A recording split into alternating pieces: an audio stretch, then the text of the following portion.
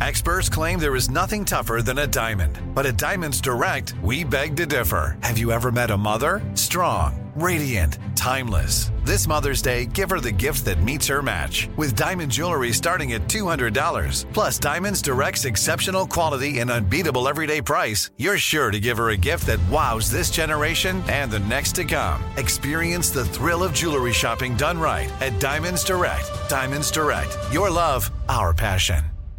I'm Tracy from Stuff You Missed in History class. Are you a small business owner or even someone who dreams of entrepreneurship? Then check out Season 2 of Mind the Business, Small Business Success Stories from iHeart Podcasts and Intuit QuickBooks. Join hosts Austin Hankwitz and Janice Torres as they interview entrepreneurs sharing insights around starting and nurturing a small business. You won't want to miss these inspiring stories of entrepreneurship and discovering ways to business differently so you can too.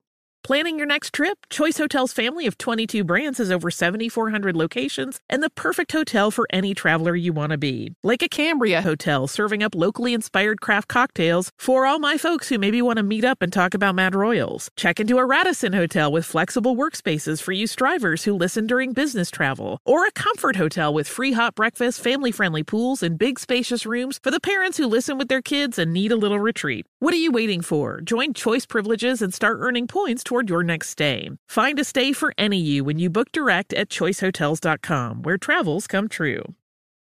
Looking to part ways with complicated, expensive, and uncertain shipping? Then give your business the edge it needs with USPS Ground Advantage shipping from the United States Postal Service. Keep everything simple with clear upfront pricing and no unexpected surcharges. Keep things affordable with some of the lowest prices out there. And keep it all reliable with on-time ground shipments. It's time to turn shipping to your advantage. Learn how at USPS.com/advantage.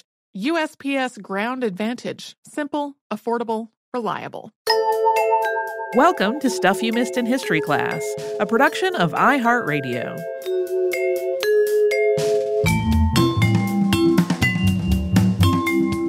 Hello and welcome to the podcast. I'm Holly Fry. And I'm Tracy V. Wilson. And we are today continuing the two-part episode of the events that led up to the last public guillotine execution in France. If you missed part one of this story, in which we detailed the vanishing of Jean DeKoven and the man who she was last seen with, go back and listen to that before jumping into this one, because we're really not reviewing here and we're kind of picking up where we left off, so it will feel completely confusing if you don't have the backstory. Today, we are going to talk about the trial, the verdict, and the aftermath, including the execution. Heads up, just in case. Like the first part, this episode will involve discussion of violence, specifically murder. We will also talk a lot about capital punishment. When we left off last time, Eugen Weidmann had been captured by police and had confessed to several murders, including the death of the young American tourist Jean DeKoven. On December 9th, 1937, Jean DeKoven's body was found. It was right where Weidmann had told the police that it would be. He hadn't taken it very far. It was buried under the front porch of the cottage he lived in. Jean's wallet had been emptied, but most of her personal effects were still there with her, including the new camera that she had taken to Europe to capture memories of her travels. When the film was developed, it showed the last photos she took were of Eugen Weidmann in his apartment. When they found her, she had a cord tied around her neck. She had been strangled. Weidmann had refused to accompany authorities as they went to his home to exhume the bodies of Jean and also of Fritz Frommer, who was buried in the cellar. He said that he couldn't bear the sight of it. When Eugen confessed to Jean's murder, it's reported that this was the only one out of the 6 that he exhibited regret over. He would not say her name, but wrote it on a piece of paper. And he is said to have wept as he told the police, quote, "Last July, I did something horrible." He went on, "She was gentle and unsuspecting. I enjoyed speaking English to her, which I learned in Canada. When I reached out for her throat, she went down like a doll." After collecting evidence, French police transferred Jean's body to a coffin and contacted the DeKoven family to make arrangements for her to be laid to rest. Her body was transported back to the U.S. on the White Star liner Berengaria. It arrived in the States on December 28, 1937. The family had it taken to a mortician to prepare for a proper burial. Although the answer was surely painful, they finally knew what had happened to Jean. Her mother was quoted in the Boston Globe as saying, quote, "That means our last ray of hope is gone." That was quoted, of course, when she heard the news of Weidmann's confession and the exhumation of the body. Although the family had believed that she was dead, this still just came as a shock. On December 10th, Weidmann's 3 accomplices surrendered to police for questioning. They had been staying at the resort town of Nantua near the Swiss border when Jean Blanc's brother phoned them to tell them they were wanted in connection with the arrest of Weidmann. It might be tempting to suspect that they had gone on this trip to avoid police, but that was not the case. This was more of a coincidence situation. They were already in Nantua when Weidmann was apprehended, having gone there to scope out a possible business opportunity. According to Jean Blanc, he and Million were planning to open a lumber business there, and they quickly returned to Paris, and they all turned themselves in. When Million and Tricot arrived at the Versailles police office, they already had a lawyer with them. There were some, but not many, conflicting accounts about exactly what happened during the murders when Weidmann's confession was compared with his friends' statements. For example, Million and Tricot had both claimed that the plan had never been to kill Leblanc, just to rob him. Tricot had told police that Weidmann had told her he'd murder them both if they told anybody about it. Million admitted he was present during Leblanc's murder, but that the entire crime was Eugen's doing. Million also characterized his relationship with Weidmann as having helped a down-on-his-luck friend when Weidmann moved to Paris without any money. Because of this, for a time, Million was considered to be the leader of this gang rather than Weidmann. Million was described in the press as having, quote, gone completely to pieces in his cell. Guards said he frequently broke down in fits of hysterical weeping, moaning, "I've done nothing, nothing." Jean Blanc claimed to have a high degree of ignorance regarding much of what has happened, and that actually did line up with a lot of what Weidmann and Million had told the police. He was, it seems, someone that they kind of strung along, showing him just enough danger that it kept him interested, and of course he kept loaning them money to cover rent and other expenses. He constantly asserted to police that he was just a small-time criminal, involved in things like forgeries and counterfeiting, certainly not murder. The first few days after Weidmann's arrest were busy for the police as they searched the villa for evidence, and they found a lot. The search continued for months. One thing that was noted was how impeccably clean the house was. It was regularly dusted, and the furniture had white covers, which were described by the police as spotless. Early on, investigators found several suitcases filled with what papers reported as, quote, feminine apparel, meaning lingerie. Several of the items were laundry marked with names. The items marked Janine were presumed to have belonged to Janine Keller, but they also found items that had been labeled with other names, Caroline and Josephine, as well as other items that were not marked, but were in a range of different sizes that made police worry that there may have been many more victims. They believed, when they counted it all up, that the clothing belonged to 12 different women. And the entire garden of Lavoisier, the villa, was dug up, although no additional bodies were found there. Investigators also found a lockbox in which Weidmann had carefully stored the passports and other legal documents that belonged to the victims. Just as the rest of the house was neat as a pin, these items had been organized and carefully stored. On December 28th, several weeks into Weidmann's home still being searched, letters from numerous women were found among his things. A reported 500 letters. He had been placing ads in English papers asking women to send him references. Some of these ads indicated that he was hiring a governess for his children, others that he needed an English tutor. This was, of course, really similar to the situation that led to Madame Keller's murder, so authorities were planning to try to track down the writers of the letters to see if anyone was missing. In a follow-up to the letter situation that appeared in the London press, it was announced that Scotland Yard was able to determine that 4 people on its list to follow up on, which were 3 men and a woman, were safe.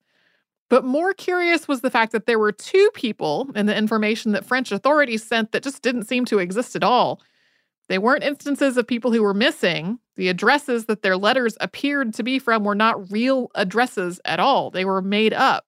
Yeah, we have no idea what the scoop was there. If people were just trying to, as a safety measure, not give a real return address, or if there was something else going on. Once Weidmann was in custody, the police were quick to release a statement that made clear that they had not been pleased with the way they had been characterized as not taking the DeKoven case seriously. The statement, as relayed in English language papers, read, quote, Inspector Chaillet was assigned to the DeKoven search. He speaks English, especially American English. He succeeded in listening into telephone communications of the kidnapper and concluded he was a German American. After inquiries, the police did not reject the theory that Miss DeKoven had been murdered, and they followed up on several clues, including one in Toulouse and another in Switzerland. At no time was Monsieur Chaillet on Weidmann's track. After Weidmann's confession, he spent his time in prison in France in a way that was very much like when he had been incarcerated in Germany. He read a great deal. One of the books that comes up in account is Fenelon's Les Aventures de Télémaque, in which the writer used Telemachus' search for his father Ulysses to examine political issues in the late 17th century France. So not exactly light reading. Weidmann also started working on his own memoirs, which was something his lawyers suggested. Weidmann was described in a 1938 article in The New Yorker, so in between when he was apprehended and when he went on trial, as, quote, an exceptionally handsome male in the medieval manner. He was reportedly dismayed to not be able to be more fastidious in his appearance once he was in custody. Being unshaven and not being able to wipe his face with a handkerchief, something he had been denied out of fear he might try to kill himself with it, is said to have made him embarrassed when he appeared before authorities. In addition to forbidding any sort of material that he might use to harm himself, the prison also assigned Eugen 2 cellmates who were instructed to alert the guards if he attempted self-harm. That may have been the case, and he may have been chagrined to not be as tidy in his appearance as he had wished, but that model behavior that he was known for while incarcerated earlier in his life started to fade a bit. During the trial, the multilingual Weidmann started claiming that he had forgotten how to speak French. He would only speak German or English. He had been charged with 6 murders for all the victims that we've mentioned. The head of his defense team was Vincent de Moreau-Giaffre and had worked on other high-profile cases. Moreau-Giaffre's second was Renée Jardin, who was notable because she was a woman avocat at a time when that was unusual. She would remain associated with this trial throughout her career. Yeah, she was the one that had suggested he keep that diary, and she, quite a number of years down the road, published it with a lot of notation and kind of her thoughts on what had been going on. She really seemed to feel that he was not in his right mind. It took a lot longer to start the trial than had initially been anticipated by authorities. In early January 1938, so a month after Weidmann was apprehended, the investigating magistrate, Georges Berry, told reporters that he really expected to have all of the evidence processed and ready to hand off to prosecutors by the summer. He mentioned July specifically. But there was so much evidence that they needed far more time than 6 months to do all that processing. The trial didn't start until March 10th, 1939, 15 months after Weidmann had been arrested. In a moment, we'll talk about the way the press turned Eugen Weidmann into an almost mythic figure of dark possibility. For that, we will take a quick sponsor break. I'm Tracy V. Wilson from Stuff You Missed in History class. Did you know small businesses make up 99.9% of all businesses in the United States? The world is powered by entrepreneurs, and if you're a small business owner or even someone dreaming of starting your own business, then you'll want to check out Season 2 of Mind the Business, Small Business Success Stories from Ruby Studio, from iHeartMedia, and Intuit QuickBooks. And every episode, hosts Austin Hankwitz and Janice Torres talk to entrepreneurs about how they've grown from the lessons of launching and nurturing a small business and how they have found success being their own boss. From the excitement of first starting out to finding the right tools and resources to process invoices and payments like QuickBooks Money, you won't want to miss these inspiring stories of entrepreneurship and discovering ways to business differently so you can too. And if you're a small business owner or even someone dreaming of starting your own business, then you'll want to check out Season 2 of Mind the Business, Small Business Success Stories from Ruby Studio, from iHeartMedia, and Intuit QuickBooks. If you use paper, you're a human. But if you choose paper, you're a papertarian, someone who lives a paper-based lifestyle because it has a positive impact on the planet. And also because it's the easiest choice you'll make all day, seriously. It's as easy as reaching for boxed instead of bottled water. It's as easy as opting for beauty products that come in paper packaging. It's as easy as grabbing eggs in a cardboard container. And that's all in one trip to the grocery store, which, if everyone's being honest, you were planning to go to anyway. But paper isn't just an easy choice. Papertarians know that it's the smart choice, too. Because paper comes from trees, a renewable and sustainably managed resource. And paper products are designed to be recycled. In fact, when you choose products that come in paper-based packaging, those fibers can go on to be recycled up to 7 times. So why wouldn't you go papertarian? Learn more at howlifeunfolds.com/papertarian. Focus Features presents Back to Black. I want people to hear my voice and just forget their troubles. Experience the music and her story. Know this, I ain't no Spice Girl. Like never before. That's my daughter. That's my Amy. On the big screen. I want to be remembered for just being me. Amy Winehouse, Back to Black, directed by Sam Taylor Johnson. Rated R, under 17, not a minute without parent. Only in theaters May 17th. Today I'm going to give you some straightforward advice on how to deal with naughty kids. How about instead of timeouts, time-ins? Time for you to start paying some bills. I'm JB Smoove, and that was a full episode of my new podcast, Straightforward, inspired by guaranteed straightforward pricing from AT&T Fiber. Get what you want without the complicated. AT&T Fiber, live like a gigillionaire. Available wherever you get your podcasts. Limited availability in select areas. Visit AT&T.com/hypergig for details.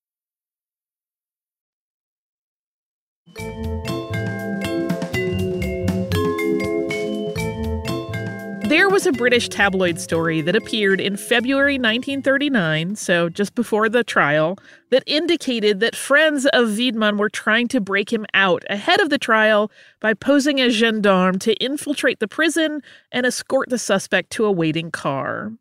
This, it was reported, was all conveyed to Wiedemann by a letter which looked harmless, but on closer inspection was found to contain invisible ink detailing the plan. The prison was said to have doubled the number of guards after this escape plan was discovered. This is hard to verify, and it comes from a pretty dubious source, but we mention it to illustrate the degree to which Eugen Wiedemann had become an almost mythic boogeyman in the international press by the time the trial was approaching. His crimes had been reported in just horrifying detail for more than a year. There was a constant frenzy for more information, even after most of the facts of the case had been disclosed and discussed over and over. In the public, there was a combination of fear that people could easily vanish, especially tourists, and there was the desire for some combination of justice and vengeance. So running a story that suggested that the most frightening man alive also had people trying to break him out of prison was a surefire way to attract readers. Yeah, we'll talk about the press a little bit more at the end, and then I definitely want to talk about it in the behind the scenes this week. It was something of a marvel as all of the various evidence and statements were collected that it had taken an accident, really, the tracking down of the Arthur Schott business card to discover Jean de Koven's murderer. Because it came out that even beyond Million, Blanc, and Colette, there were other people who knew about the murders and never said a word about it. For example, Million reportedly told his father about Jean de Koven's murder, and his father told his boss.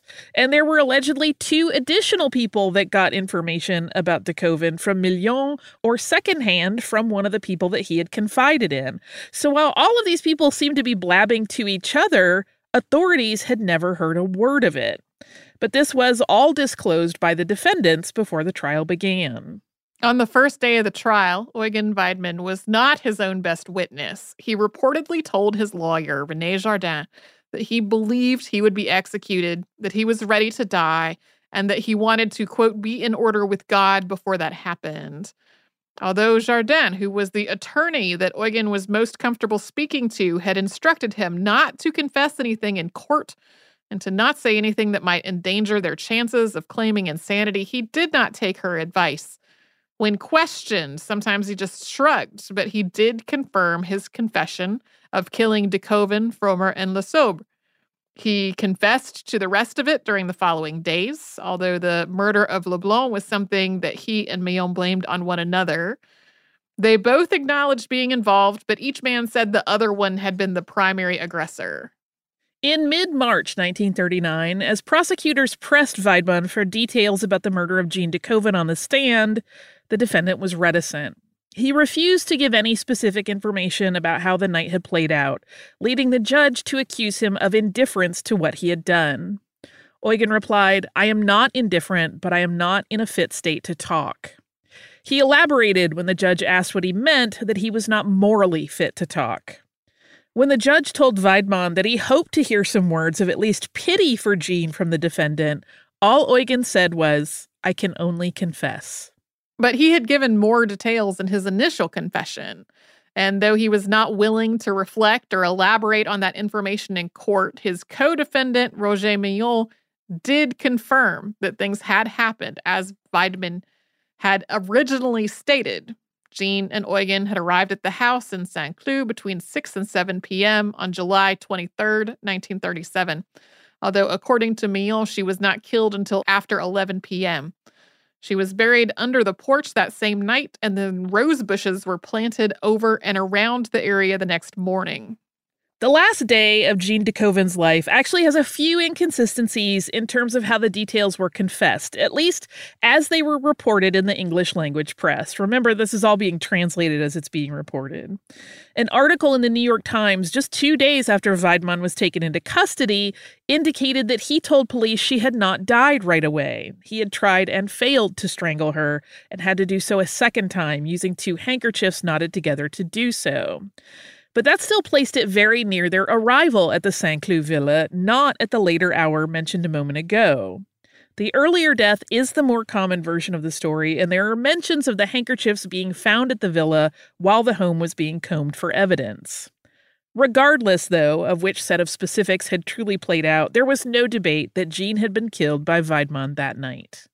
One thing that became less mysterious and shut down the speculation about fetishes was the reveal during the trial of the reason that Eugen Weidmann usually took personal effects, things like clothes and shoes and wigs or other accessories from the victims. He wasn't just keeping those for himself or hoarding them away somewhere. He was distributing them to his accomplices so they could use them as disguises. Jean's aunt, Ida Sackheim, wanted very badly to testify in the trial. She had hoped that the police would call her to Versailles so she could do so, but they never did. She actually sent a telegram protesting the family's lack of representation at the trial.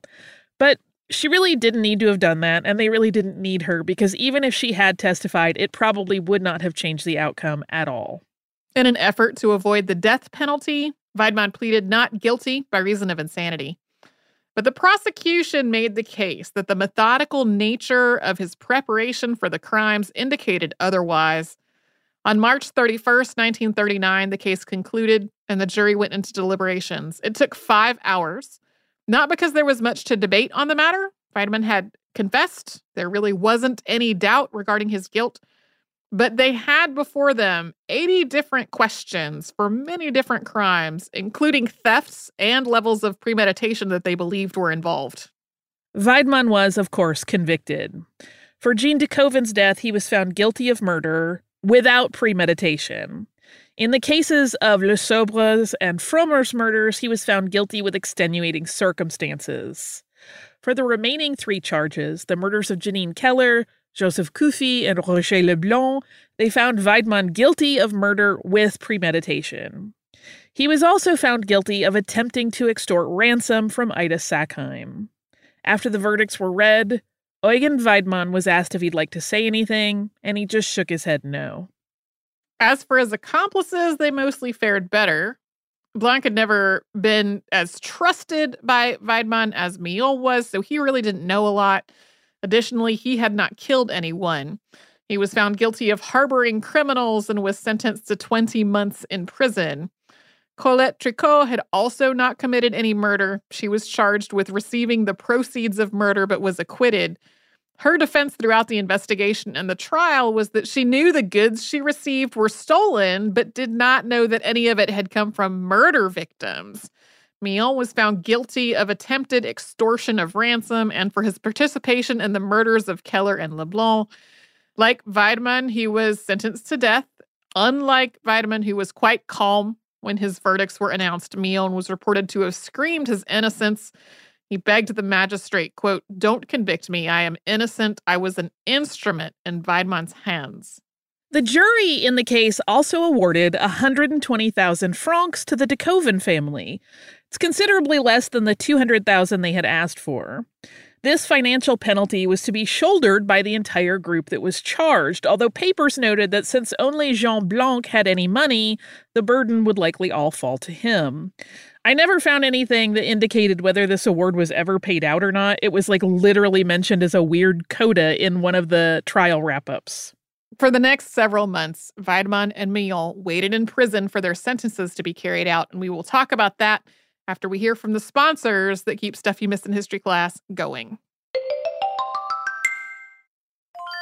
I'm Tracy V. Wilson from Stuff You Missed in History Class. Did you know small businesses make up 99.9% of all businesses in the United States? The world is powered by entrepreneurs, and if you're a small business owner or even someone dreaming of starting your own business, then you'll want to check out Season 2 of Mind the Business, small business success stories from Ruby Studio, from iHeartMedia, and Intuit QuickBooks. And every episode, hosts Austin Hankwitz and Janice Torres talk to entrepreneurs about how they've grown from the lessons of launching and nurturing a small business and how they have found success being their own boss. From the excitement of first starting out to finding the right tools and resources to process invoices and payments like QuickBooks Money, you won't want to miss these inspiring stories of entrepreneurship and discovering ways to business differently so you can too. And if you're a small business owner or even someone dreaming of starting your own business, then you'll want to check out Season 2 of Mind the Business, small business success stories from Ruby Studio, from iHeartMedia, and Intuit QuickBooks. If you use paper, you're a human. But if you choose paper, you're a papertarian, someone who lives a paper-based lifestyle because it has a positive impact on the planet. And also because it's the easiest choice you'll make all day, seriously. It's as easy as reaching for boxed instead of bottled water. It's as easy as opting for beauty products that come in paper packaging. It's as easy as grabbing eggs in a cardboard container. And that's all in one trip to the grocery store, which, if everyone's being honest, you were planning to go to anyway. But paper isn't just an easy choice. Papertarians know that it's the smart choice, too. Because paper comes from trees, a renewable and sustainably managed resource. And paper products are designed to be recycled. In fact, when you choose products that come in paper-based packaging, those fibers can go on to be recycled up to 7 times. So why wouldn't you go papertarian? Learn more at howlifeunfolds.com/papertarian. Focus Features presents Back to Black. I want people to hear my voice and just forget their troubles. Experience the music and her story Know this, I ain't no Spice Girl. like never before. That's my daughter. That's my Amy. On the big screen. I want to be remembered for just being me. Amy Winehouse, Back to Black, directed by Sam Taylor Johnson. Rated R, under 17, not a minute without parent. Only in theaters May 17th. Today I'm going to give you some straightforward advice on how to deal with naughty kids. How about instead of timeouts, time-ins? Time for you to start paying some bills. I'm JB Smoove, and that was a full episode of my new podcast, Straightforward, inspired by guaranteed straightforward pricing from AT&T Fiber. Get what you want without the complicated. AT&T Fiber, live like a gigillionaire. Available wherever you get your podcast. Limited availability in select areas. Visit AT&T.com/hypergig for details.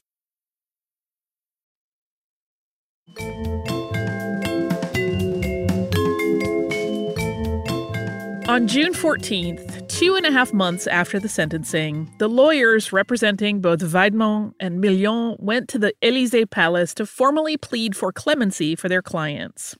Both men were hoping their sentences would be reduced to life in prison, although the prevailing opinion of both the public and legal experts was that Wiedemann had no chance at a commuted sentence. He was older than Millon and very clearly the ringleader.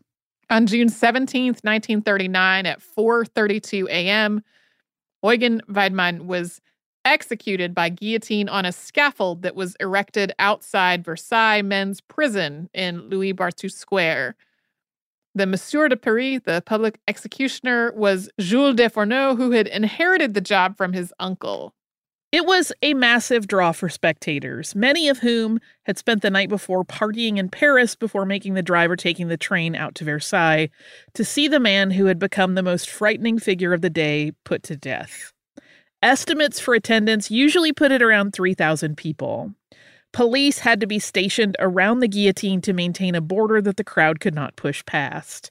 In attendance, among others, was the mother of Roger Leblanc. Initially, Weidmann resisted as he was led out of the prison to his sentence and was, according to write-ups in the U.S. press, quote, snarling in fury. He was angry that he was to be killed while his close accomplice, Roger Millon, had been spared, his death sentence commuted to life in prison 2 days earlier. But the closer Eugen got to the scaffold, the less he resisted. According to press reports, his attorneys gave a statement that Weidmann, quote, lived like a monster and died like a saint. There was no end of coverage about this execution. 3 days after it happened, the Midland Daily Telegraph of Coventry published a lengthy piece titled Eyewitness, a Public Execution. The attribution for it was simply our Paris correspondent, and it's surprising how non-sensational it is. It opens with, quote, I want to describe soberly and exactly what a public execution is like. I don't want to take sides for or against the execution of murderers or to discuss the propriety or otherwise of executions in public. And the write-up stays fairly true to that, and it does describe the whole situation in detail. The crowd immediately near the prison, so right up near the scaffold, was mostly 18 to 20-year-olds who had taken the midnight train from Paris to Versailles. The cafes in the blocks surrounding the prison were described as also open all through the night and filled with more diverse age ranges of people, many of whom were debating the merits of capital punishment. Even hours before the actual execution, the police had difficulty with the crowd. At 2 a.m., when the guillotine arrived, police had to force onlookers to move so that the cart could pass through the crowd. Several fights broke out among the onlookers. Several people were reported to have fainted. The arrival of the executioner was accounted for, and then the moment of execution. The Midland Daily Telegraph does not describe Weidmann as snarling, but rather entirely silent, even as he tried to break away from his escorts. In this account's conclusion, it mentions that it's inherently upsetting for someone to witness such a thing, regardless of their position on the issue of the death penalty. Quote, the violent assault of physical horror upon the tensed onlooker is not to be described in measured terms and cold print. And the frenzy of the crowd in attendance at Weidmann's execution was a major factor in the end of public guillotining. There had been some very real concerns that police might not be able to maintain the peace, and the French government moved swiftly to address the problem. On June 25th, 1939, the following brief article appeared in the New York Times. Quote, the cabinet issued a decree today abolishing the age-old French custom of holding executions in public. This makes Eugen Weidmann, executed last week for the murder of Jean DeCoven, Brooklyn dancer, the last criminal to undergo decapitation in the open. Indeed, it is believed the cabinet's decision was prompted by objectionable publicity and incidents surrounding the guillotining of Weidmann. The article goes on to describe the general atmosphere of mayhem around the prison. The crowd reportedly got really out of hand when the execution was delayed briefly, stamping their feet and yelling. But perhaps more than any issue with the crowd, the French government was horrified when the day after the execution, candid photographs of the event ran in a number of papers.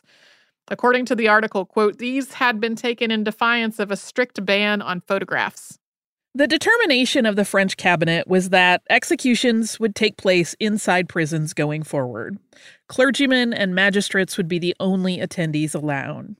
In 1977, France held its last execution by guillotine when Hamida Djamboudi was put to death for the murder of Elizabeth Bouquet.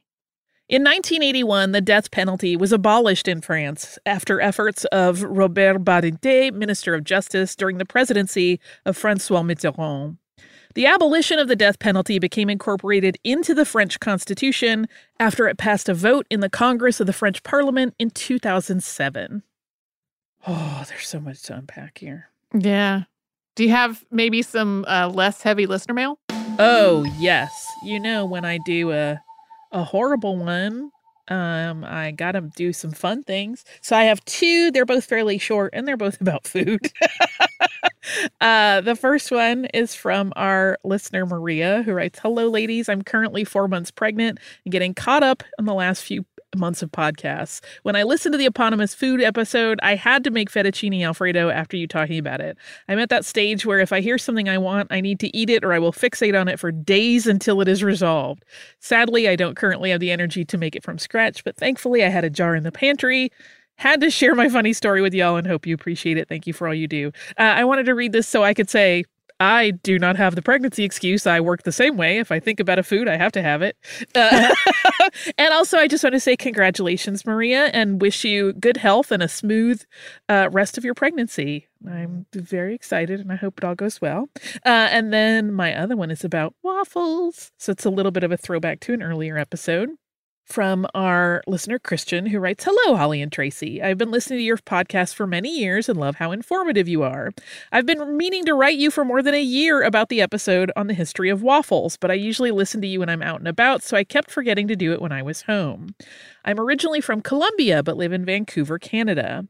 After listening to your podcast, I realized that a popular Colombian snack that we have, called obleas, had the same origin as waffles. I was in shock when you mentioned that name in your episode. At the same time of listening to that episode, I had formed a pandemic bubble with a guy from Belgium who had just moved to Vancouver. I realized that oblea is called gaufrette in French, and I knew that we were both going to be good friends, but after listening to your podcast, we felt like long-lost brothers. Thanks so much for all of the work you do.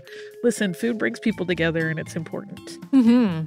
And now I want waffles and fettuccine Alfredo, so it's going to be an interesting lunchtime.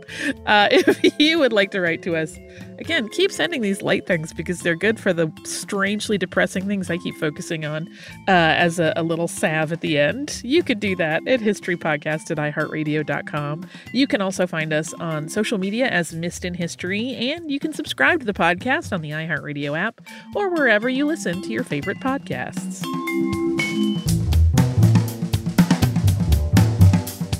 Stuff You Missed in History Class is a production of iHeartRadio. For more podcasts from iHeartRadio, visit the iHeartRadio app, Apple Podcasts, or wherever you listen to your favorite shows. Xumo Play is your destination for endless entertainment. With a diverse lineup of 350-plus live channels, movies, and full TV series, you'll easily find something to watch right away. And the best part? It's all free. Love music? Get lost in the 90s with iHeart 90s. Dance away with hip-hop beats and more on the iHeartRadio music channels. No logins, no signups, no accounts, no hassle. So what are you waiting for? Start streaming at play.xumo.com or download from the app and Google Play stores today. All you can stream with Xumo Play. Xfinity has free premium networks for everyone this month, no matter what kind of entertainment you love. Addicted to true crime? Catch killer cases and more spine-tingling shows on A&E Crime Central. Crave adventure? Explore Asian action movies on Hi-Ya. Searching for something extreme? Check out skating, snowboarding, and more on Fuel TV Plus, the global home of action sports. And find crowd-pleasing bops on iHeartRadio's Hit Nation playlist. There's new free shows and movies to love every week. Say free this week in your Xfinity voice remote. This is Malcolm Gladwell from Revisionist History. eBay Motors is here for the ride. With some elbow grease, fresh installs, and a whole lot of love, you transformed 100,000 miles and a body full of rust into a drive that's all your own.